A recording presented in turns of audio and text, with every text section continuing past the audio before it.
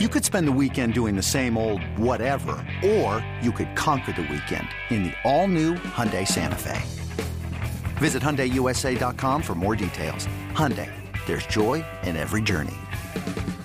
Introducing the two-way V4, where groundbreaking fuel cell technology meets fresh foam cushioning for the ultimate performance. With Fuel Cell, each step feels explosive, delivering unparalleled energy return. Paired with fresh foam, experience maximum comfort throughout the game. Its lightweight textile upper offers support and breathability without sacrificing agility. Whether you're hitting the clutch shot or locking down the opposition, the two-way V4 gives you the tools to play at a high level. Learn more and purchase the two-way for yourself at newbalance.com. This episode is brought to you by Progressive Insurance. Whether you love true crime or comedy, celebrity interviews or news, you call the shots on what's in your podcast queue. And guess what? Now you can call them on your auto insurance too with the Name Your Price tool from Progressive. It works just the way it sounds. You tell Progressive how much you want to pay for car insurance, and they'll show you coverage options that fit your budget. Get your quote today at Progressive.com to join the over 28 million drivers who trust Progressive. Progressive Casualty Insurance Company and Affiliates. Price and coverage match limited by state law.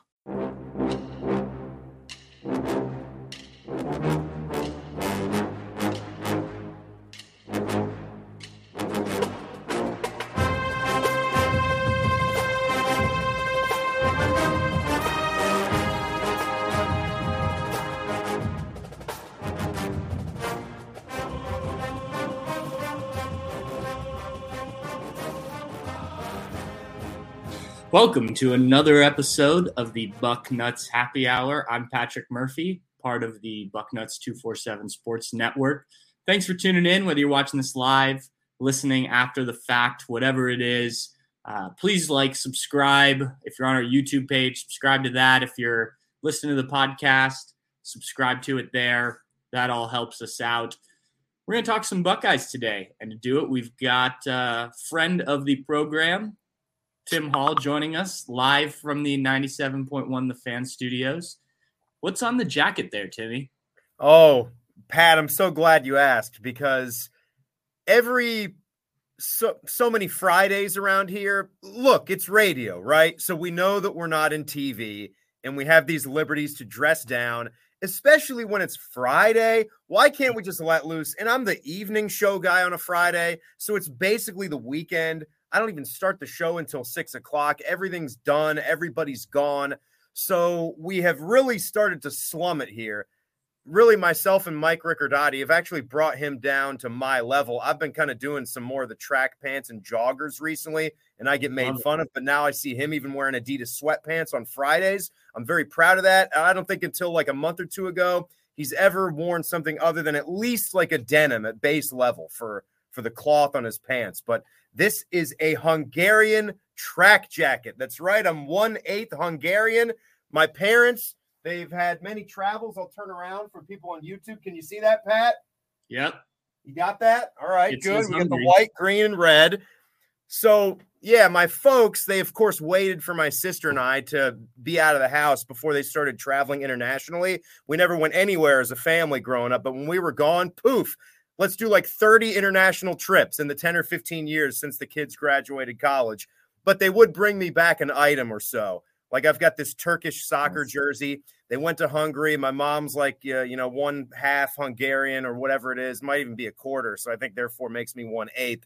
And I got this Hungarian track jacket. I'm sure off the street, little street corner vendor. So looks cool. Wear it on a Friday. I get it. I get how it looks. Please make fun of at your leisure. That's sort of what the point is here. I'm comfortable, having a good day. Hope you guys are too.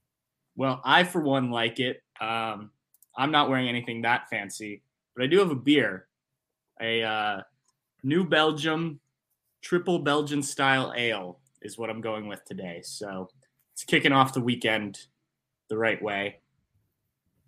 I love it, Pat. I love it. I don't even know if I could throw out a Hungarian beer. Could you? No. I don't know. No, I don't think so. Where's Heineken from? Amsterdam? I think that is where it is originally from, yes. But yeah, I don't know. I don't know if that's where it is still rooted. Budweiser, no longer an American beer.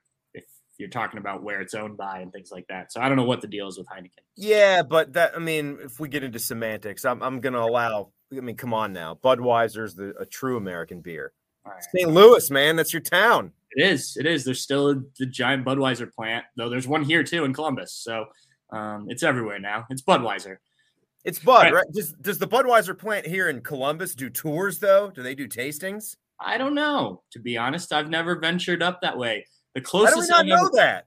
Yeah, the closest I've ever come was buying kegs in college. We had to go, there's a keg store right by Budweiser plant. But I haven't bought kegs in a long time. So. Oh man, I've been to that. I've been to the St. Louis brewery. We hit that one up when we were in college. We also hit the Coors Brewing Company in Golden, Colorado. I don't know if you've been there. That's a must try.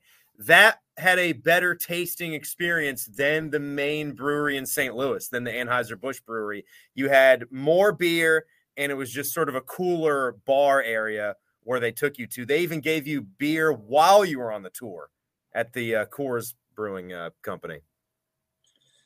Yeah, interesting. I've been to a few of those, but not like the big ones. I've been to the St. Louis one just because I think I went as a kid to the St. Louis one. Like that was it wasn't a field trip, but yeah. Well, anyway, kids got to learn, right? Yeah. Let's get into some Buckeye talk. I know people love our beer conversations, but they're here for the Buckeyes. Tim, we saw the end of spring practice last week when the Buckeyes finished the spring game. The defense won for whatever that's worth. I didn't take a ton out of the final score, but I think it was 41-30 or 40-31. It was a weird scoring game. Defense wins that game, but it was the last of the 15 practices Ohio State was permitted to have this time of year. All the teams are permitted to have. I'm curious if there are a few things that you still, and I wrote some of mine this week, if people read it over on Bucknuts, but the questions that you still have about this team, because I do think we learned some stuff this spring, but there are still, I think, lingering questions over this team that kind of need to be answered before the season starts. What are one or two that kind of stand out in your mind? Well, I think for starters, you're looking at the offensive line, and I'm mainly focused on that right tackle position right now. I feel a little bit better. I think I always felt like Josh Fryer was going to be the guy at left tackle. I think most Buckeye fans would agree, right, guys? He had some playing experience last year, got on the football field. Highly recruited guy. I think he works hard. Like you could tell from talking to Fryer that he's about this. He wants this, and he's got the right amount of confidence mixed in with that desire to work at his craft and get better. And I feel okay. But if I were to walk it down, least concerned to most concerned, least concerned with Josh Fryer at left tackle, even though that's a big ask. I'm not going to sit here and say that there aren't going to be struggles from him when the live bullets start flying, because I believe there are. Anyone that walks into that position for the first year as a starter, there's going to be a drop-off, especially when you know what you had with a Paris Johnson Jr. He's going to be a top 10 pick. Could go to the Philadelphia Eagles at number 10. How could there not be a drop-off? But least concerned with him, second least concerned with the center position, starting to like a little bit more of Carson Hinsman, and right tackle. Pat would be the one that I'm most concerned with, kind of a two-horse race there right now. But I don't know. How do you feel about it? Is that the way you see it with the three positions we got to fill at offensive line? Yeah. I mean, I don't think there's any doubt. I've said it a lot during spring.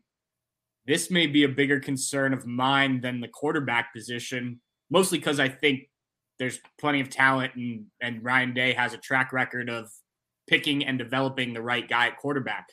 But the offense doesn't go if the offensive line isn't up to snuff. And I was actually writing about this before we started recording. It'll be out shortly after this podcast is up. Look, I don't think people should be worried about the offense or the quarterback, that quarterback battle. If you're thinking about a national championship next year, to me, it's the offensive line and then the defense. And we can get to the defense in a second. Let's focus on that offensive line. I was surprised. You mentioned that right tackle position. I think you're spot on there. But I was surprised that Ryan Day was so hesitant when asked about Josh Fryer at left tackle and Carson Hinsman at center. I didn't expect him to name any starters because what does that matter? Right. But to even kind of, say, yeah, these guys are on the right track. He was hesitant with both positions. And that leads me to believe that, I saw some stuff when we were there that was slightly concerning, especially at that left tackle position, if we're talking about those two. But that they haven't seen enough from either guy to really put their stamp of approval down, at least through spring practice, on Josh Fryer and Carson Hinsman. I agree with you. I think Josh Fryer's the guy. But is that because there isn't anyone else at left tackle that's ready to step in? I mean, he's obviously the most experienced non-returning starter. I don't know what you do if you're still not convinced come middle of fall camp next year. Obviously, there's the transfer portal right now, but yeah, I think that's a huge concern for this team because the other pieces seem to be there offensively if you can get the line sort of figured out in my mind. So yeah, absolutely. I think that is question number one coming out of spring, just because they weren't willing to kind of lean more into the guys that have been repping there.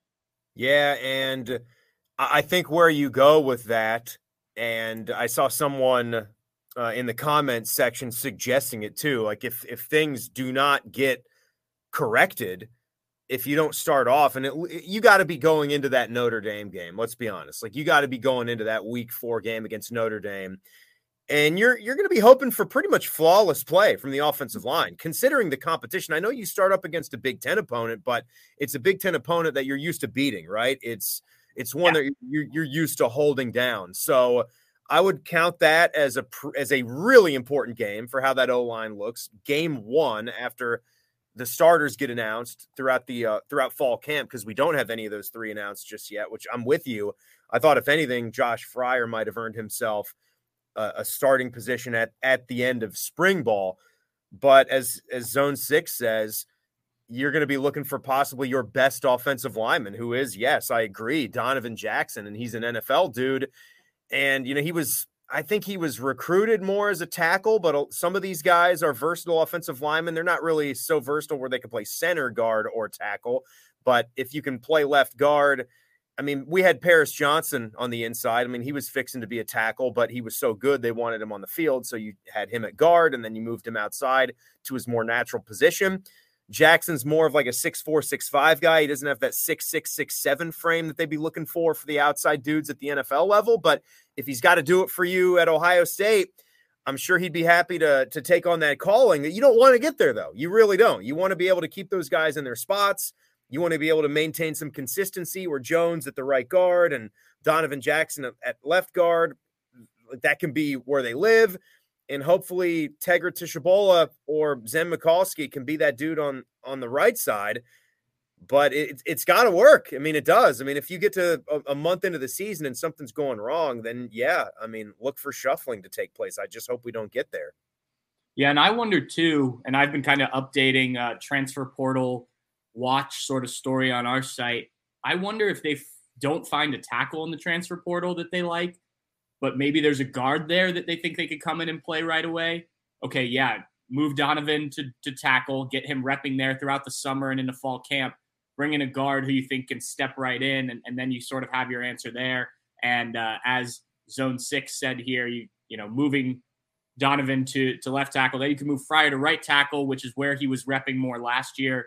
Obviously takes a little bit of responsibility off of him there. The young guys in Zen Mikulski and Tegra Tishabola have time to develop a little bit more, and you can kind of adjust things there. We shall see. I think obviously the next biggest question is quarterback, but I feel like we've talked about that ad nauseum this offseason. And if you're in the comment section, if you're watching this live and you have kind of your questions still hanging over this team this offseason, feel free to throw them in the comment section. If we don't get to them on our own, we'll try and answer as many of those. One that's big for me, Tim, has to do with this secondary. And I thought it was positive that Ryan Day said after the spring game that there was room for optimism, was the way he put it, with these defensive backs and the way they got their hands on footballs throughout the spring and just playing at a higher level. Guys are healthy, which I think is a big deal. But I'm also a little concerned because if you look at who they're going against, you've got two quarterbacks who, let's face it, didn't light up the spring. And then you've got a group of receivers that weren't your first choice wide receivers, so to speak. Marvin Harrison Jr. was in there some. Xavier Johnson was in there some, but no Emeka Egbuka, no Julian Fleming. It was a lot of young guys or inexperienced guys that were going up against these defensive backs. So where's kind of your concern level about this secondary, which we saw struggle at times last year, heading into the summer here? Well, I agree with everything you said, Patrick. The only thing that I can do before we get to the football season is feel a little bit better, because your hope for people improving, that's what you're going to rest on. You saw the way that they played in 2022. I know that doesn't automatically guarantee that it's going to get better, but I got to go with my gut and the fact that they're another year under their belt in this system at Ohio State. Sure, a little drop off with the quarterbacks they're facing and the wide receivers being hurt, but an extra year in the system, guys playing with a little bit of an edge, I also think has to bode well for how they're going to perform when they first get to some of those pressure spots. The one thing that still concerns me is that when we've talked about this for a couple years now, and it just seems to be the way that it's being taught, you will not see a whole lot of heads turn around at the catch point. That clearly is the way that they're doing it. I must be missing something now with the way that they're teaching how to, technique for a corner or any kind of DB that is just simply defending the receiver in his route. And you have a sense that the football is being thrown and heading out there. I just still don't see a whole lot of heads turning around. I've seen guys that are staying on that wide receiver a little bit more, but I also feel like we're just ready to see the next football bounce off the back of Denzel Burke's helmet again, instead of him actually like feeling that instinct and knowing like the route's breaking off and okay, something's firing, that the ball is going to be thrown. If it's going to be thrown to this guy, it's going to be thrown right now. So I'm defending him. I got him right here. I feel him. And now I can turn around and try to like swat while looking at the ball or potentially make an interception, because you had 0 interceptions from corners last year. Yeah. That's pathetic, dude. That's pathetic. You've got to give me 3. Like, how about that? I'm not even going to say give me 1. Can we start by like 3 interceptions from both of your cornerbacks? I'm saying combined from like Denzel and Davison Igbinosun or Jordan Hancock. That's something that's got to be better. But I'm just going to hope that it's not going to be as bad as 2022. But I'm not going to gift them anything before we get to that first big game and they have a shutdown type performance. Yeah, I completely agree. Look, the way they're being coached is one topic, whether you agree with how they're doing it or not. But I do think that year 2, and you mentioned that a little bit, of this defense, but also the secondary working with Perry Eliano and Tim Walton. Remember, it wasn't like Jim Knowles was the only new defensive coach on the staff, right? Like, it was a whole new group in the secondary trying to make things work. So I think that this being a second year with all those guys together, a healthier group, Denzel Burke played through a lot last year, and he admitted it this spring about just kind of how he'd never really dealt with these type of injuries before. And now, it's affecting him physically, but also mentally last year. And I think you saw that. He just, most of the season wasn't the player we saw as a freshman 2 years ago. If he can stay healthy, he's kind of been through that now. I think that helps. Jordan Hancock was a guy they really were excited about until he got hurt in preseason. They like what they got from or are getting in practice from Davison Igbinosun. So you've got 3 guys there. I'd still like to see more depth at corner, but you're right. The 0 interceptions. And I think last week on this show, I said the secondary had 0 interceptions. I meant the quarterbacks, but that just can't happen again. Right. And I'm with you on what you spoke about with Denzel Burke. That's clearly evident. I like just the way he spoke at that last press availability that he had in the spring too. He seemed like a guy with a chip on his shoulder. He didn't care about, what guys like you and me are saying about him and all that. And you can't, right? You've got to go and do your job and figure out a way to get better. I'll sit here and admit, if we get to one of these big games in the fall and I'm seeing cornerbacks heads whip around right at the point of attack and they're ready to attack the ball, like showing some of those Malik Hooker type skills that we haven't seen here in Columbus in so long. And I know he was a safety and had a different vantage point, but I'm still going to be looking for some of that. We can point back, we can go back in the history books here at Ohio State and find some great corners that were impressive, not just ball swatters, but would go and catch the football for you. Because still, to me, like, we can talk about the offense and what our expectations are going to be from them. Nothing changes a football game like a big turnover. I mean, if you have a drive, because your offense is going to churn out scoring drives left and right. Say you're doing that, and then on top of that, 2 plays into the other team's next drive, they're trying to get in passing mode because they're trying to play catch up with you. And then bang, you hit them with an interception, going and score again. A 14-point lead turns into a 21-point lead after another short drive. Game over. Things like that change the game. They take the pressure off of your offense. And the last thing we want as Buckeye fans is letting games go into the fourth quarter when you know you've got that much more talent than the guys on the other side. So I'd like to see some of the playmaking on defense pick up, because that's what we were sold about. That's what we were sold about with Jim Knowles. So I want more playmaking. I want more sacks. I want more turnovers. It just wasn't enough in 2022 for a $2 million guy. Well, and one of the players, maybe two, that we could talk about, young guys that I also have questions about, are what do you do with the Sonny Styles and the CJ Hicks? And these are guys who I think fans know their names by now. We just haven't seen a ton of them because they've been on the depth chart behind other guys. And leaving spring, that seems to still be the case. Sonny Styles spent most of the spring, all of the spring maybe, playing that bandit position, the boundary safety behind Lathan Ransom, who is a guy who played well last year. And then CJ Hicks, while he did start the spring game, when Tommy Eichenberg and specifically Steel Chambers are back, he's behind one of them, right? These are two young guys, though, that I think you got to get on the field somehow, right? Like they've shown Sonny Styles specifically in games, but CJ Hicks in some of the practices we saw, and even in that spring game, showed that they've got something a little different that I think can help this defense. To me, it's just like, the question is, where do you put them on the field with what else you have? Are they good enough to jump over somebody? Do you have to find a role for them? I don't know how you make that work, Tim, but I think it's important to get these guys on the field, especially thinking both of them could leave after next season. You don't just want one season of 2 5-star guys that you recruited, right?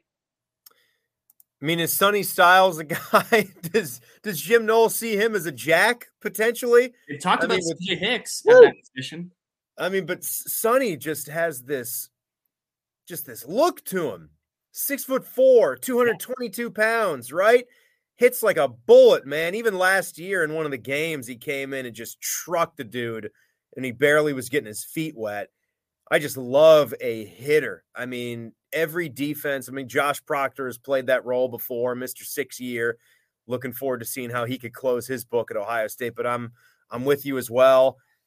I think we're agreeing on kind of all the key players that are going to come in for this defense that haven't gotten a whole lot of snaps yet. And CJ Hicks is certainly on the docket. It's a good problem to have, right? Because with you only playing 2 linebackers, I think those guys feel more pressure to never miss a play, to never be out of position. Yeah. So if you can have another guy that's able to spell Tommy Eichenberg or Steel Chambers, that can only be a good thing, and you need to find a way to get CJ Hicks' confidence up. And that's only going to happen by putting him into real football games and then get the ball rolling. I would do this early. I would, because you're going to have the talent advantage over these first 3 opponents, the Big Ten game and the very porous home non-conference schedule that the Buckeyes have, which I don't for the life of me understand why you're playing a Western Kentucky and a Youngstown State level of opponents. It's 2023. By God, we're going to expand the playoffs soon. Let's play real teams all the time. That's what we want. That's what I want as a college football fan. I don't know if everybody agrees, but that's what I want. But yeah, buddy, Those two players, I'm excited to watch how they develop. I don't think there's a way you're going to keep either of those guys off the football field in 2023. And if an injury happens with anyone, one or both of them will be starting. Like they're that close to being those guys. Yeah, and I wonder, obviously you can rotate a little bit more than they have in the past. I wonder if maybe you see CJ Hicks play some of that jack just to get him on the field and let him kind of do his thing. And maybe Sonny Styles, you mentioned Josh Proctor. Is Sonny Styles could he move to that position and potentially, take that over? That's not where he's been practicing, but, potentially there. I don't know. I think it's certainly something to keep an eye on. All right, Timmy, I know you got to get out of here, but I appreciate your time chatting with me. So those listening don't just have to listen to me blabber on. Thank you for your time, and I will talk to you this evening when I come on the Buckeye Show. Yes, everybody, don't forget more beer and Buckeyes talk. 6:33 tonight on the Fan. Cheers, Pat. Have one for me when you finish up here, or two. And yeah, absolutely. Thanks for checking it out, everybody. Go Bucks. All right, thanks, Tim. All right, thanks to Timmy for coming on. I always think he brings good insight. I want to continue on with that topic. After I do that, I'm going to touch on last night's The Foundation NIL event, which both Dave Biddle and I were at. And I know he talked about it on the Bucknuts Morning 5 today, but just wanted to kind of give my perspective. And then I've earmarked some of the questions here in the chat that some people have asked. I'll hit on those towards the end.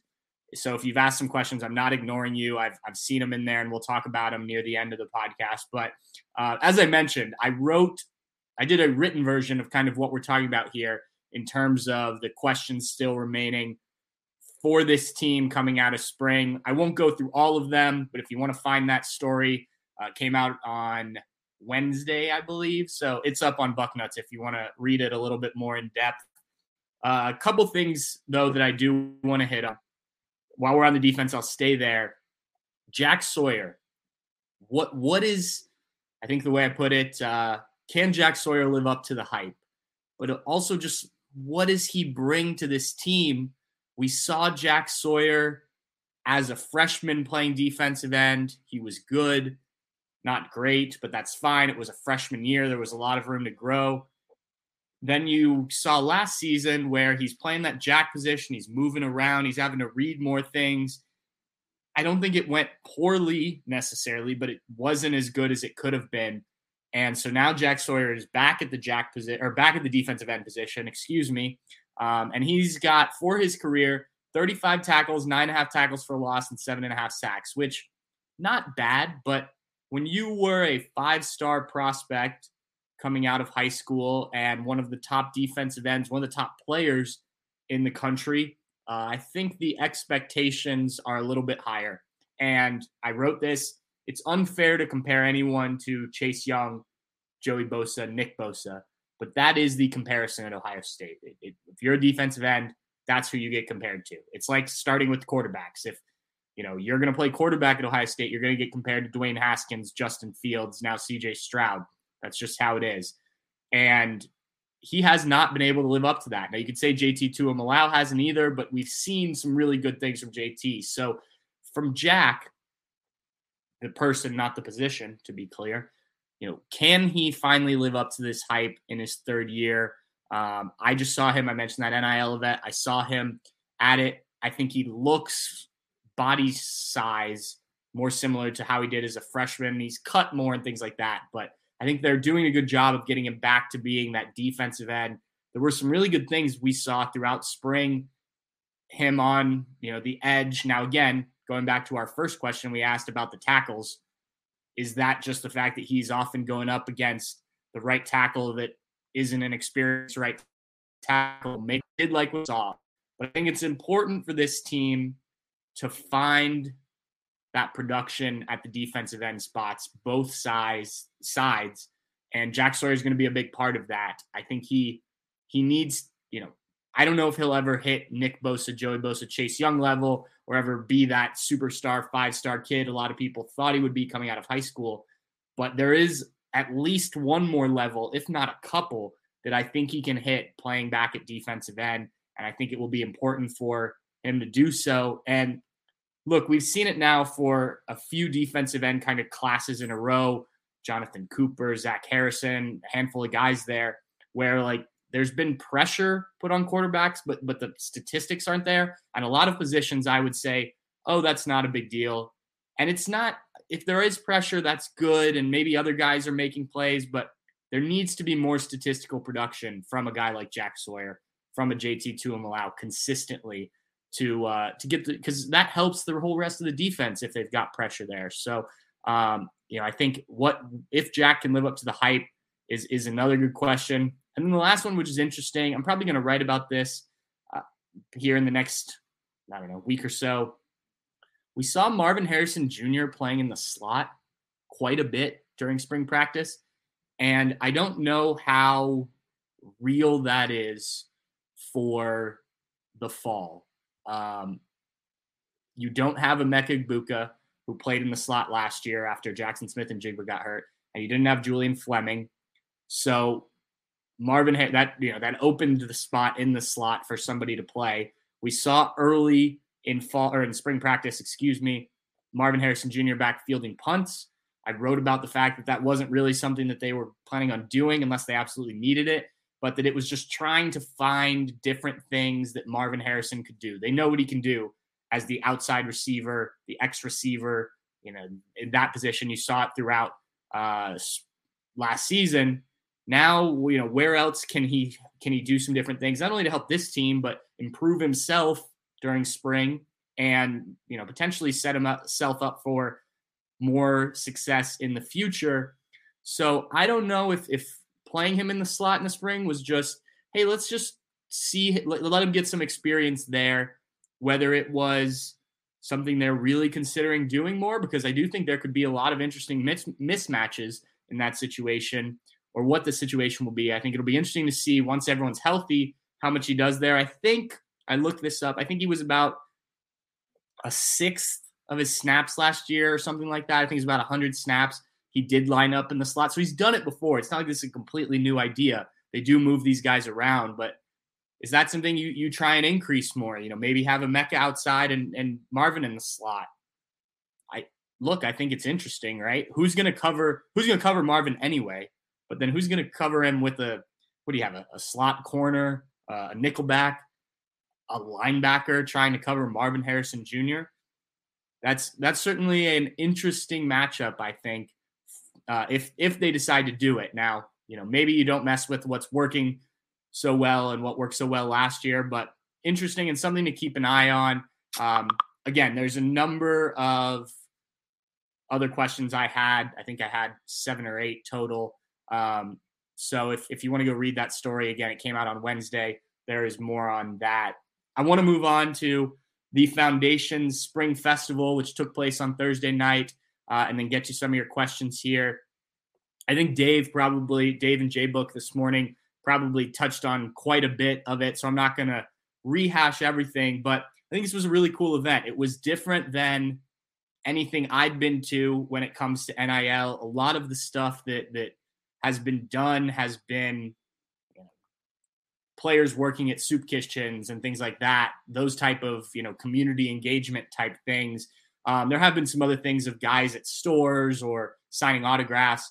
This was at the Shot, and basically, from my understanding, fortunately, we didn't have to pay to get in. We were able to go as media members, but fans were able to pay to go to this event. It started off kind of in the concourse of the Shot, where they had players walking around. They had some different games going on, some food up there.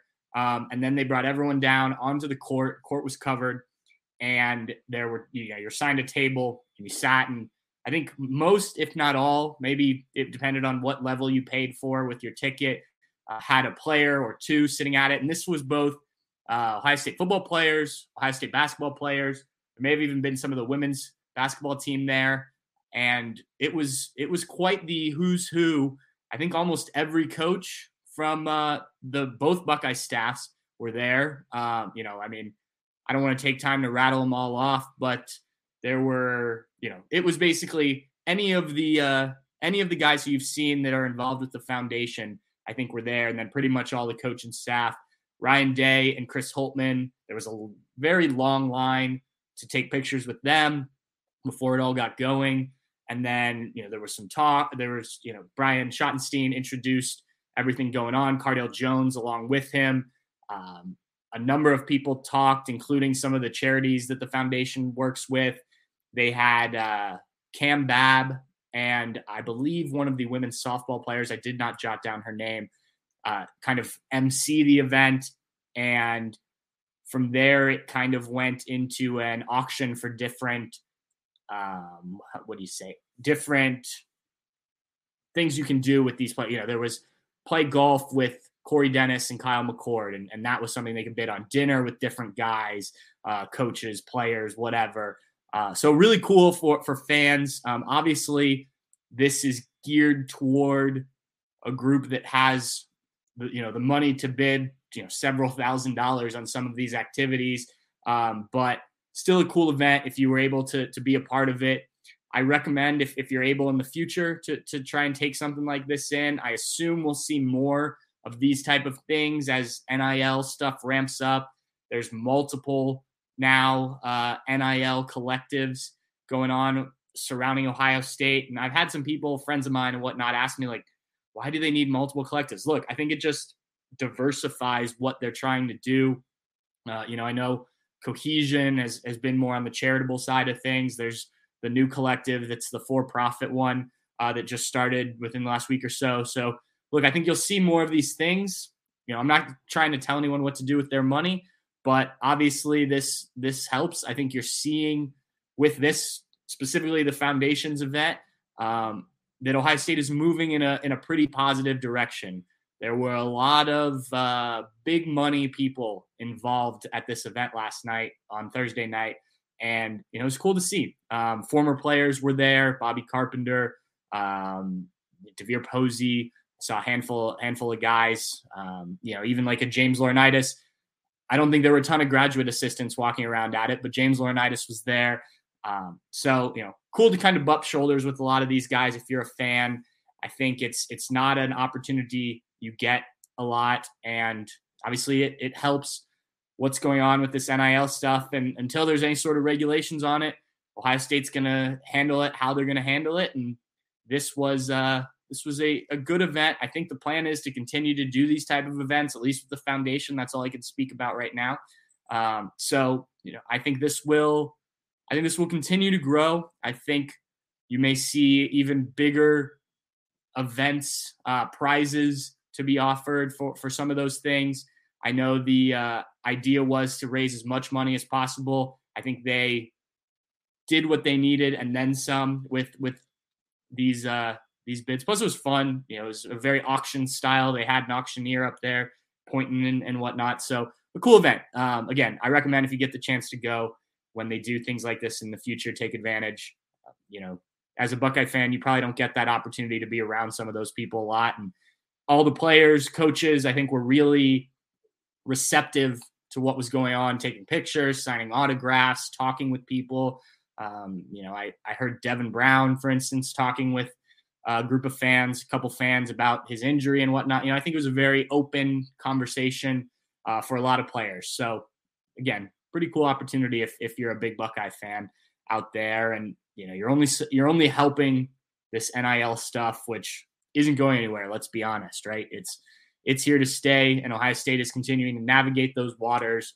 I think they're starting to do it at a better rate than they were early on. I think if you were to talk to Ryan Day, talk to Chris Holtmann, talk to any of the other coaches on their staff, it's going smoother than it was early on, and events like this only help. So that was my spiel on it. I had a good time there. So also there was free food and some drinks. So what else could you want? Buckeyes, food, drinks, all works for me. I want to get now into some of these questions people asked that are watching this live, and then we'll get out of here. We didn't go crazy today in terms of the length, but we'll see how long.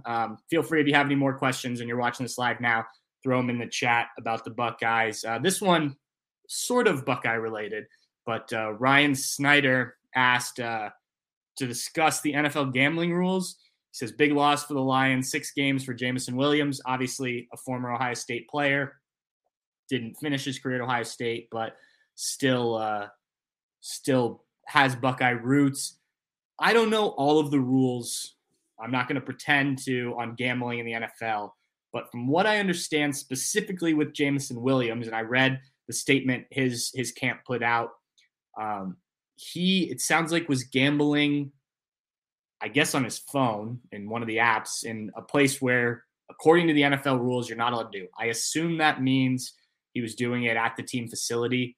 And look, I think a lot of people, if you've been on social media today about this, have been critical of the NFL because the league is in bed with various gambling sites, and you see it all over commercials during games. You see it at games, these advertisements for FanDuel or DraftKings or whatever. And so why can't these players then take a part in it? Obviously you can't be betting on your own games, but why can't they do that? I saw somebody earlier say, they're playing fantasy football. Why aren't they allowed to gamble? Look, I think whatever the rules are specifically, you have to follow those rules. You want to play the game, you have to play by the rules. And I think whether you like the rules or not, you got to be careful with stuff like this. It's like not exactly the same, but it's like banned substances. There's some silly banned substances on that list, but you got to be careful with what you put in your body, because if you pop off on a drug test, even if you're not doing anything that gives you an advantage, an unfair advantage, you still get a suspension. So the gambling situation, I think, is similar. The rules may not make sense anymore, but they're still there. You've got to play by them. I think they will change, as we've seen other rules change as times have changed in the NFL and other sports. But, they're stuck with this. I think there were 10 guys or something that got in trouble for this. It's unfortunate. A guy like Jameson Williams missed most of his rookie year with that ACL injury suffered in the national championship game. Looking forward to a full season of football, fully healthy for the Lions, who are an exciting young team that I think can make some noise in the NFL and the NFC North especially. And now you're out 6 games, and clearly he wasn't doing anything that wrong. I think other guys got full seasons, but I agree it's a silly rule. I just think that you got to play by their rules if you want to play in the NFL, and you can't do this stuff. It's unfortunate because I know how big some of this gambling stuff has become in states where it's legal. But, that's kind of my take on it. Again, I don't know everything about the league's rules in terms of gambling and whatnot. Big John asked, what's going to happen with Heartline? So I assume most people have heard by now. It's been just under a week. Brian Hartline had some people over, I guess, on his property Saturday night into Sunday morning. Crashed an ATV. I've seen it described UTV. I don't know. One of those cars you ride in, the vehicles, 4-wheelers, whatever that you ride in back in, woods or on property and whatnot. And ended up having to go to the hospital. He admitted that there was drinking going on. And to answer the question, Ryan Day was asked about this at the NIL, the foundation's event. And basically, he very quickly kind of shut it down and said, it's been handled. I don't think you're going to hear anything in terms of, punishment for Brian Hartline. I think that typically Ohio State handles these things internally with coaches. I think they will do that here. Look, was it the best idea to be drinking and driving around on these things? No. No one is advocating for that. Is it good that there weren't any serious injuries or anyone got, killed or anything like that? Yeah. Is it better than, I guess, driving around, in a car? You're doing it on your own property. I don't know. I think everybody's going to have their own answer there. But I think Ohio State, Ryan Day will certainly have conversations with Brian Hartline. Maybe there will be some internal discipline, but I don't expect there to be anything like, Brian Hartline has to, not be the offensive coordinator or not call games for this, that, or the other. I think Ryan Day will handle this. And look, if it becomes an ongoing issue with Brian Hartline, which I don't expect it to be, maybe then down the road you do have to handle it. in a more public way. But I think this will all be done behind the scenes. I think that, Brian just has to, lesson learn type of thing from this and just be more careful. And I'd say that with anyone on the staff.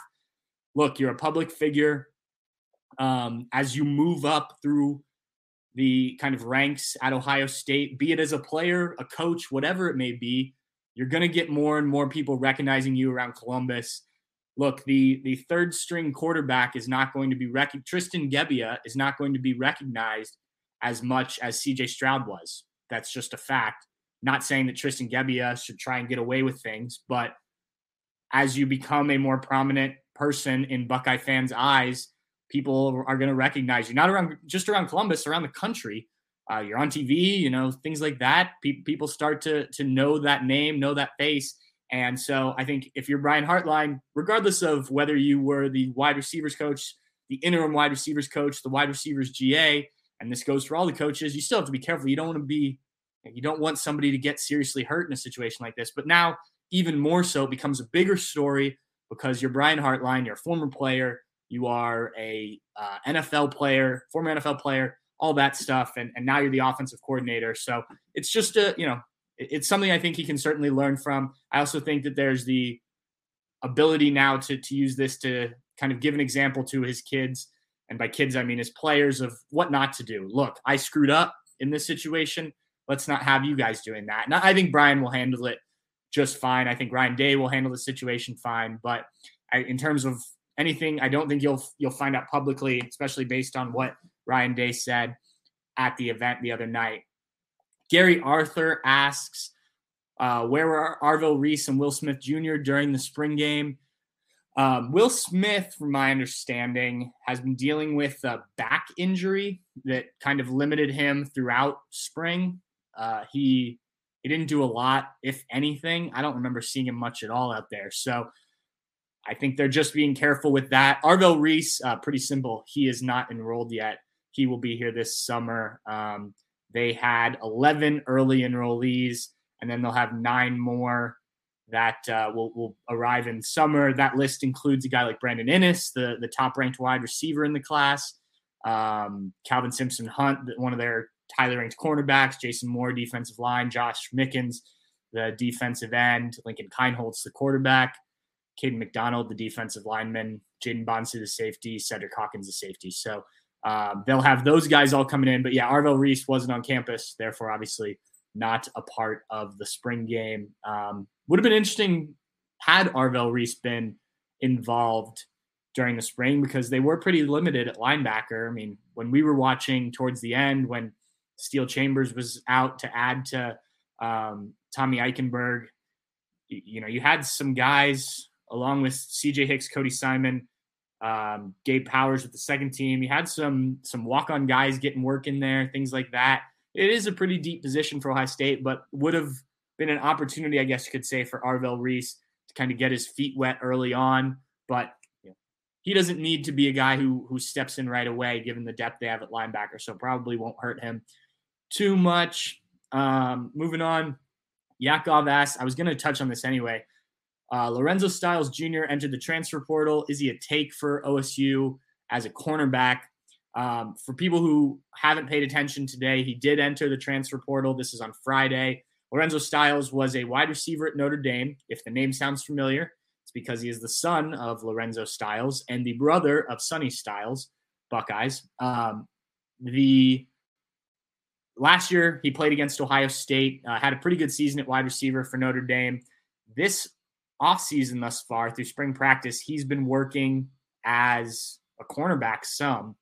And I believe, now, I am not Bill Kurlick or any of the other recruiting guys out there, and I don't remember this very specifically, so if I'm wrong here, forgive me. But I know Ohio State recruited Lorenzo Styles. I think that they wanted him to play corner, or at least a defensive back role. And part of the reason maybe he went to Notre Dame is because of the chance to play wide receiver. If I'm confusing guys or something there, I apologize. Anyway, the point is Lorenzo Styles has started working at corner. And the question here from Yakov, is he a take for OSU as a cornerback? I have not heard anything. Obviously, this just happened on Friday, early afternoon, I think, and we're recording this. It's now 2:50 in the afternoon. So I haven't heard anything about this, but there's obviously some obvious connections. He's from Pickerington, right outside of Columbus. He has the brother on the team. If he can play cornerback at a high level, Ohio State doesn't have a ton of depth at that position. We sort of touched on that earlier. So, it's a guy who's probably going to need a year or two to develop into a cornerback, but he's already got a head start doing that at Notre Dame. I don't know if he's a take. I don't know if they need that right now, but I think it's certainly something to keep an eye on and just kind of see where Lorenzo ends up. Look, I think if Ohio State were to come in, and it's just my opinion, were to come in and offer him and say, if you want to come here and play corner, I could certainly see that being very intriguing for a Columbus kid, right? And again, a chance to play with his brother in that same secondary. I could see people wanting that. And Larry Brake, while we were talking about some defense, he said, I predicted top 10 defense for this year. We may have to lean on the defense to win some games. That obviously is not a question, but I do think that's an interesting point from Larry. Again, I mentioned this earlier. I have a piece coming out about how I think there's some parts of the fan base that are very concerned about a lack of a starting quarterback or what's happening with Kyle McCord and Devin Brown right now. And the whole point of the piece is that's not really where the focus needs to be if you're going to worry about national championship. It's more the offensive line and the defense. And look, there's so much talent on this offense in terms of weapons that I think the offense is going to be fine if they can get that offensive line figured out, regardless of which quarterback wins the job. But I do think they may have to lean on the defense more than they have in the past. And look, imagine last year's team not having CJ Stroud and having to put more on that defense. As we said earlier when Timmy was on, I do think that they are taking positive steps. I do think this defense will be better with the players back healthy, with the addition of a guy like Davison Igbinosun, with Jack Sawyer playing defensive end, getting Sonny Styles more, guys like that. I do think that there is, as Ryan Day put it, reason for optimism with this defense. But is it at the point where you can lean on it to win games? I don't know. I don't know if they're 2019. I mean, and I don't say that as like I'm doubting them. I'm saying that honestly, I don't know. This is one of the things I hate about spring practice and then the way college football does it is I wish that they could have, instead of playing each other in a spring game, played another team, even if it's a, Miami of Ohio, OU, Youngstown State, one of those games that fans get frustrated with during the regular season. At least then you get to see them against another opponent. Even like the NFL does it where you're able to practice against another team for 4 or 5 days before you play each other. I think that would be such a benefit. And I'm sure that there are those that would push back on, safety. And, when you're playing another team, there's more chance something stupid happens and guys get hurt and whatnot. But I think guys would understand and coaches can drive this point home that this is a spring game, not a regular season game. There's no reason to take anyone's head off or anything like that. I think guys can understand that. And I think it would just give us so much more insight into where these teams are, especially with more and more like Ohio State this year, the receivers sitting out, all the receivers that sat out, Marvin Harrison Jr. playing so little, like how good is the secondary? It's just hard to tell. It really is. So if Ohio State is able to lean on the defense this year, I think you're in really good shape because I do think the offense will figure its stuff out, but I don't know. I just don't know. It's there's a long way to go too. And we'll get a better sense as we head into fall camp because we'll get to see that secondary against the top wide receivers Ohio State has to offer, which is obviously pretty good. We'll get to see more of that offensive line against the defensive line, things like that, which will certainly be helpful. But coming out of spring, again, reason for optimism for the defense, but to win games, can they beat Indiana with this defense? Probably. Can they beat Notre Dame, Wisconsin, Penn State, Michigan? I don't know. We haven't seen it in a while. I mean, even the Penn State game this past year, they gave up 30 plus, and it was, JT Tuimalau had a big impact on that game, but the offense still had to win it in the end. So we'll see. All right, well, those are all the questions I saw in the comments here. So we'll wrap it up on that note. I think another good show, kind of addressed some with Tim, some just with me, based on a story I wrote earlier this week about the questions still hanging over Ohio State. Touched on the Foundation's NIL event on Thursday night, the Spring Festival, I think is what they called it. And then answered some questions, some good questions there. And I'm glad we talked about some of that stuff. So if you missed any of this, it'll be on the podcast version. You can check that out anywhere you get your podcast. Please subscribe to it so you get the notifications. If you're not already on YouTube, hit that subscribe button. That'll let you know anytime we post anything. This podcast, when the BM5 goes live in the mornings, when we post videos from interviews, which I know people really like to get into, some other stuff on YouTube as well, if you're a subscriber to that. So that helps us to help drive that number up. So please do that. And if you haven't already, we just finished. So hopefully some people saw this, a 50% off 247 Sports / Bucknuts membership promo. But if you missed that, I still recommend becoming a Bucknuts 247 Sports subscriber. Not only do you get our content, our VIP content, a lot of which is Bill Kurlick's recruiting stuff, but you get the entire 247 Sports network. And there's a lot of good stuff out there. Our national recruiting guys, you can look at what other sites are doing. You can post and read other message boards, things like that. So a lot of good stuff out there. If that's something you'd be interested in, you can sign up over at the site. But anyway, thank you guys all. I hope everyone has a good weekend. Our first weekend without football. I'm a little torn on how I feel about that. The spring game was a little anticlimactic last week, but it's still football, still stuff to write about. Now I've got to find things to occupy my free time and figure out what to write. It is what it is. We'll make do until end of July when we get back rolling with Big Ten Media Days. We're not going anywhere. We'll continue to roll on with this podcast and everything we do over at Bucknuts. Thanks again, guys. And have a good one, Buckeye fans. Cheers.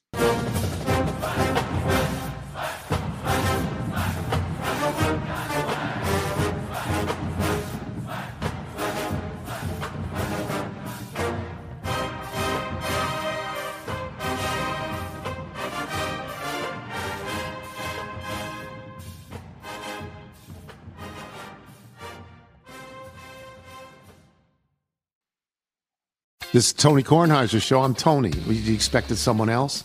So what exactly is the show about? I don't know. It's a sports show nominally. Football's over, but we're finally at a point where things matter in college basketball, and baseball season is on deck. Greatest 3 words in the English language, pitchers and catchers. We have some of the best voices come on and explain what matters or what makes an upset, like Ryan does, 9/8. No, that's not an upset. No, yeah, it is, Bob. And if you're lucky, I might just tell you about my search for discounted sleep pants or my worries about what my dog just ate. Listen on the Odyssey app or wherever you get your podcasts.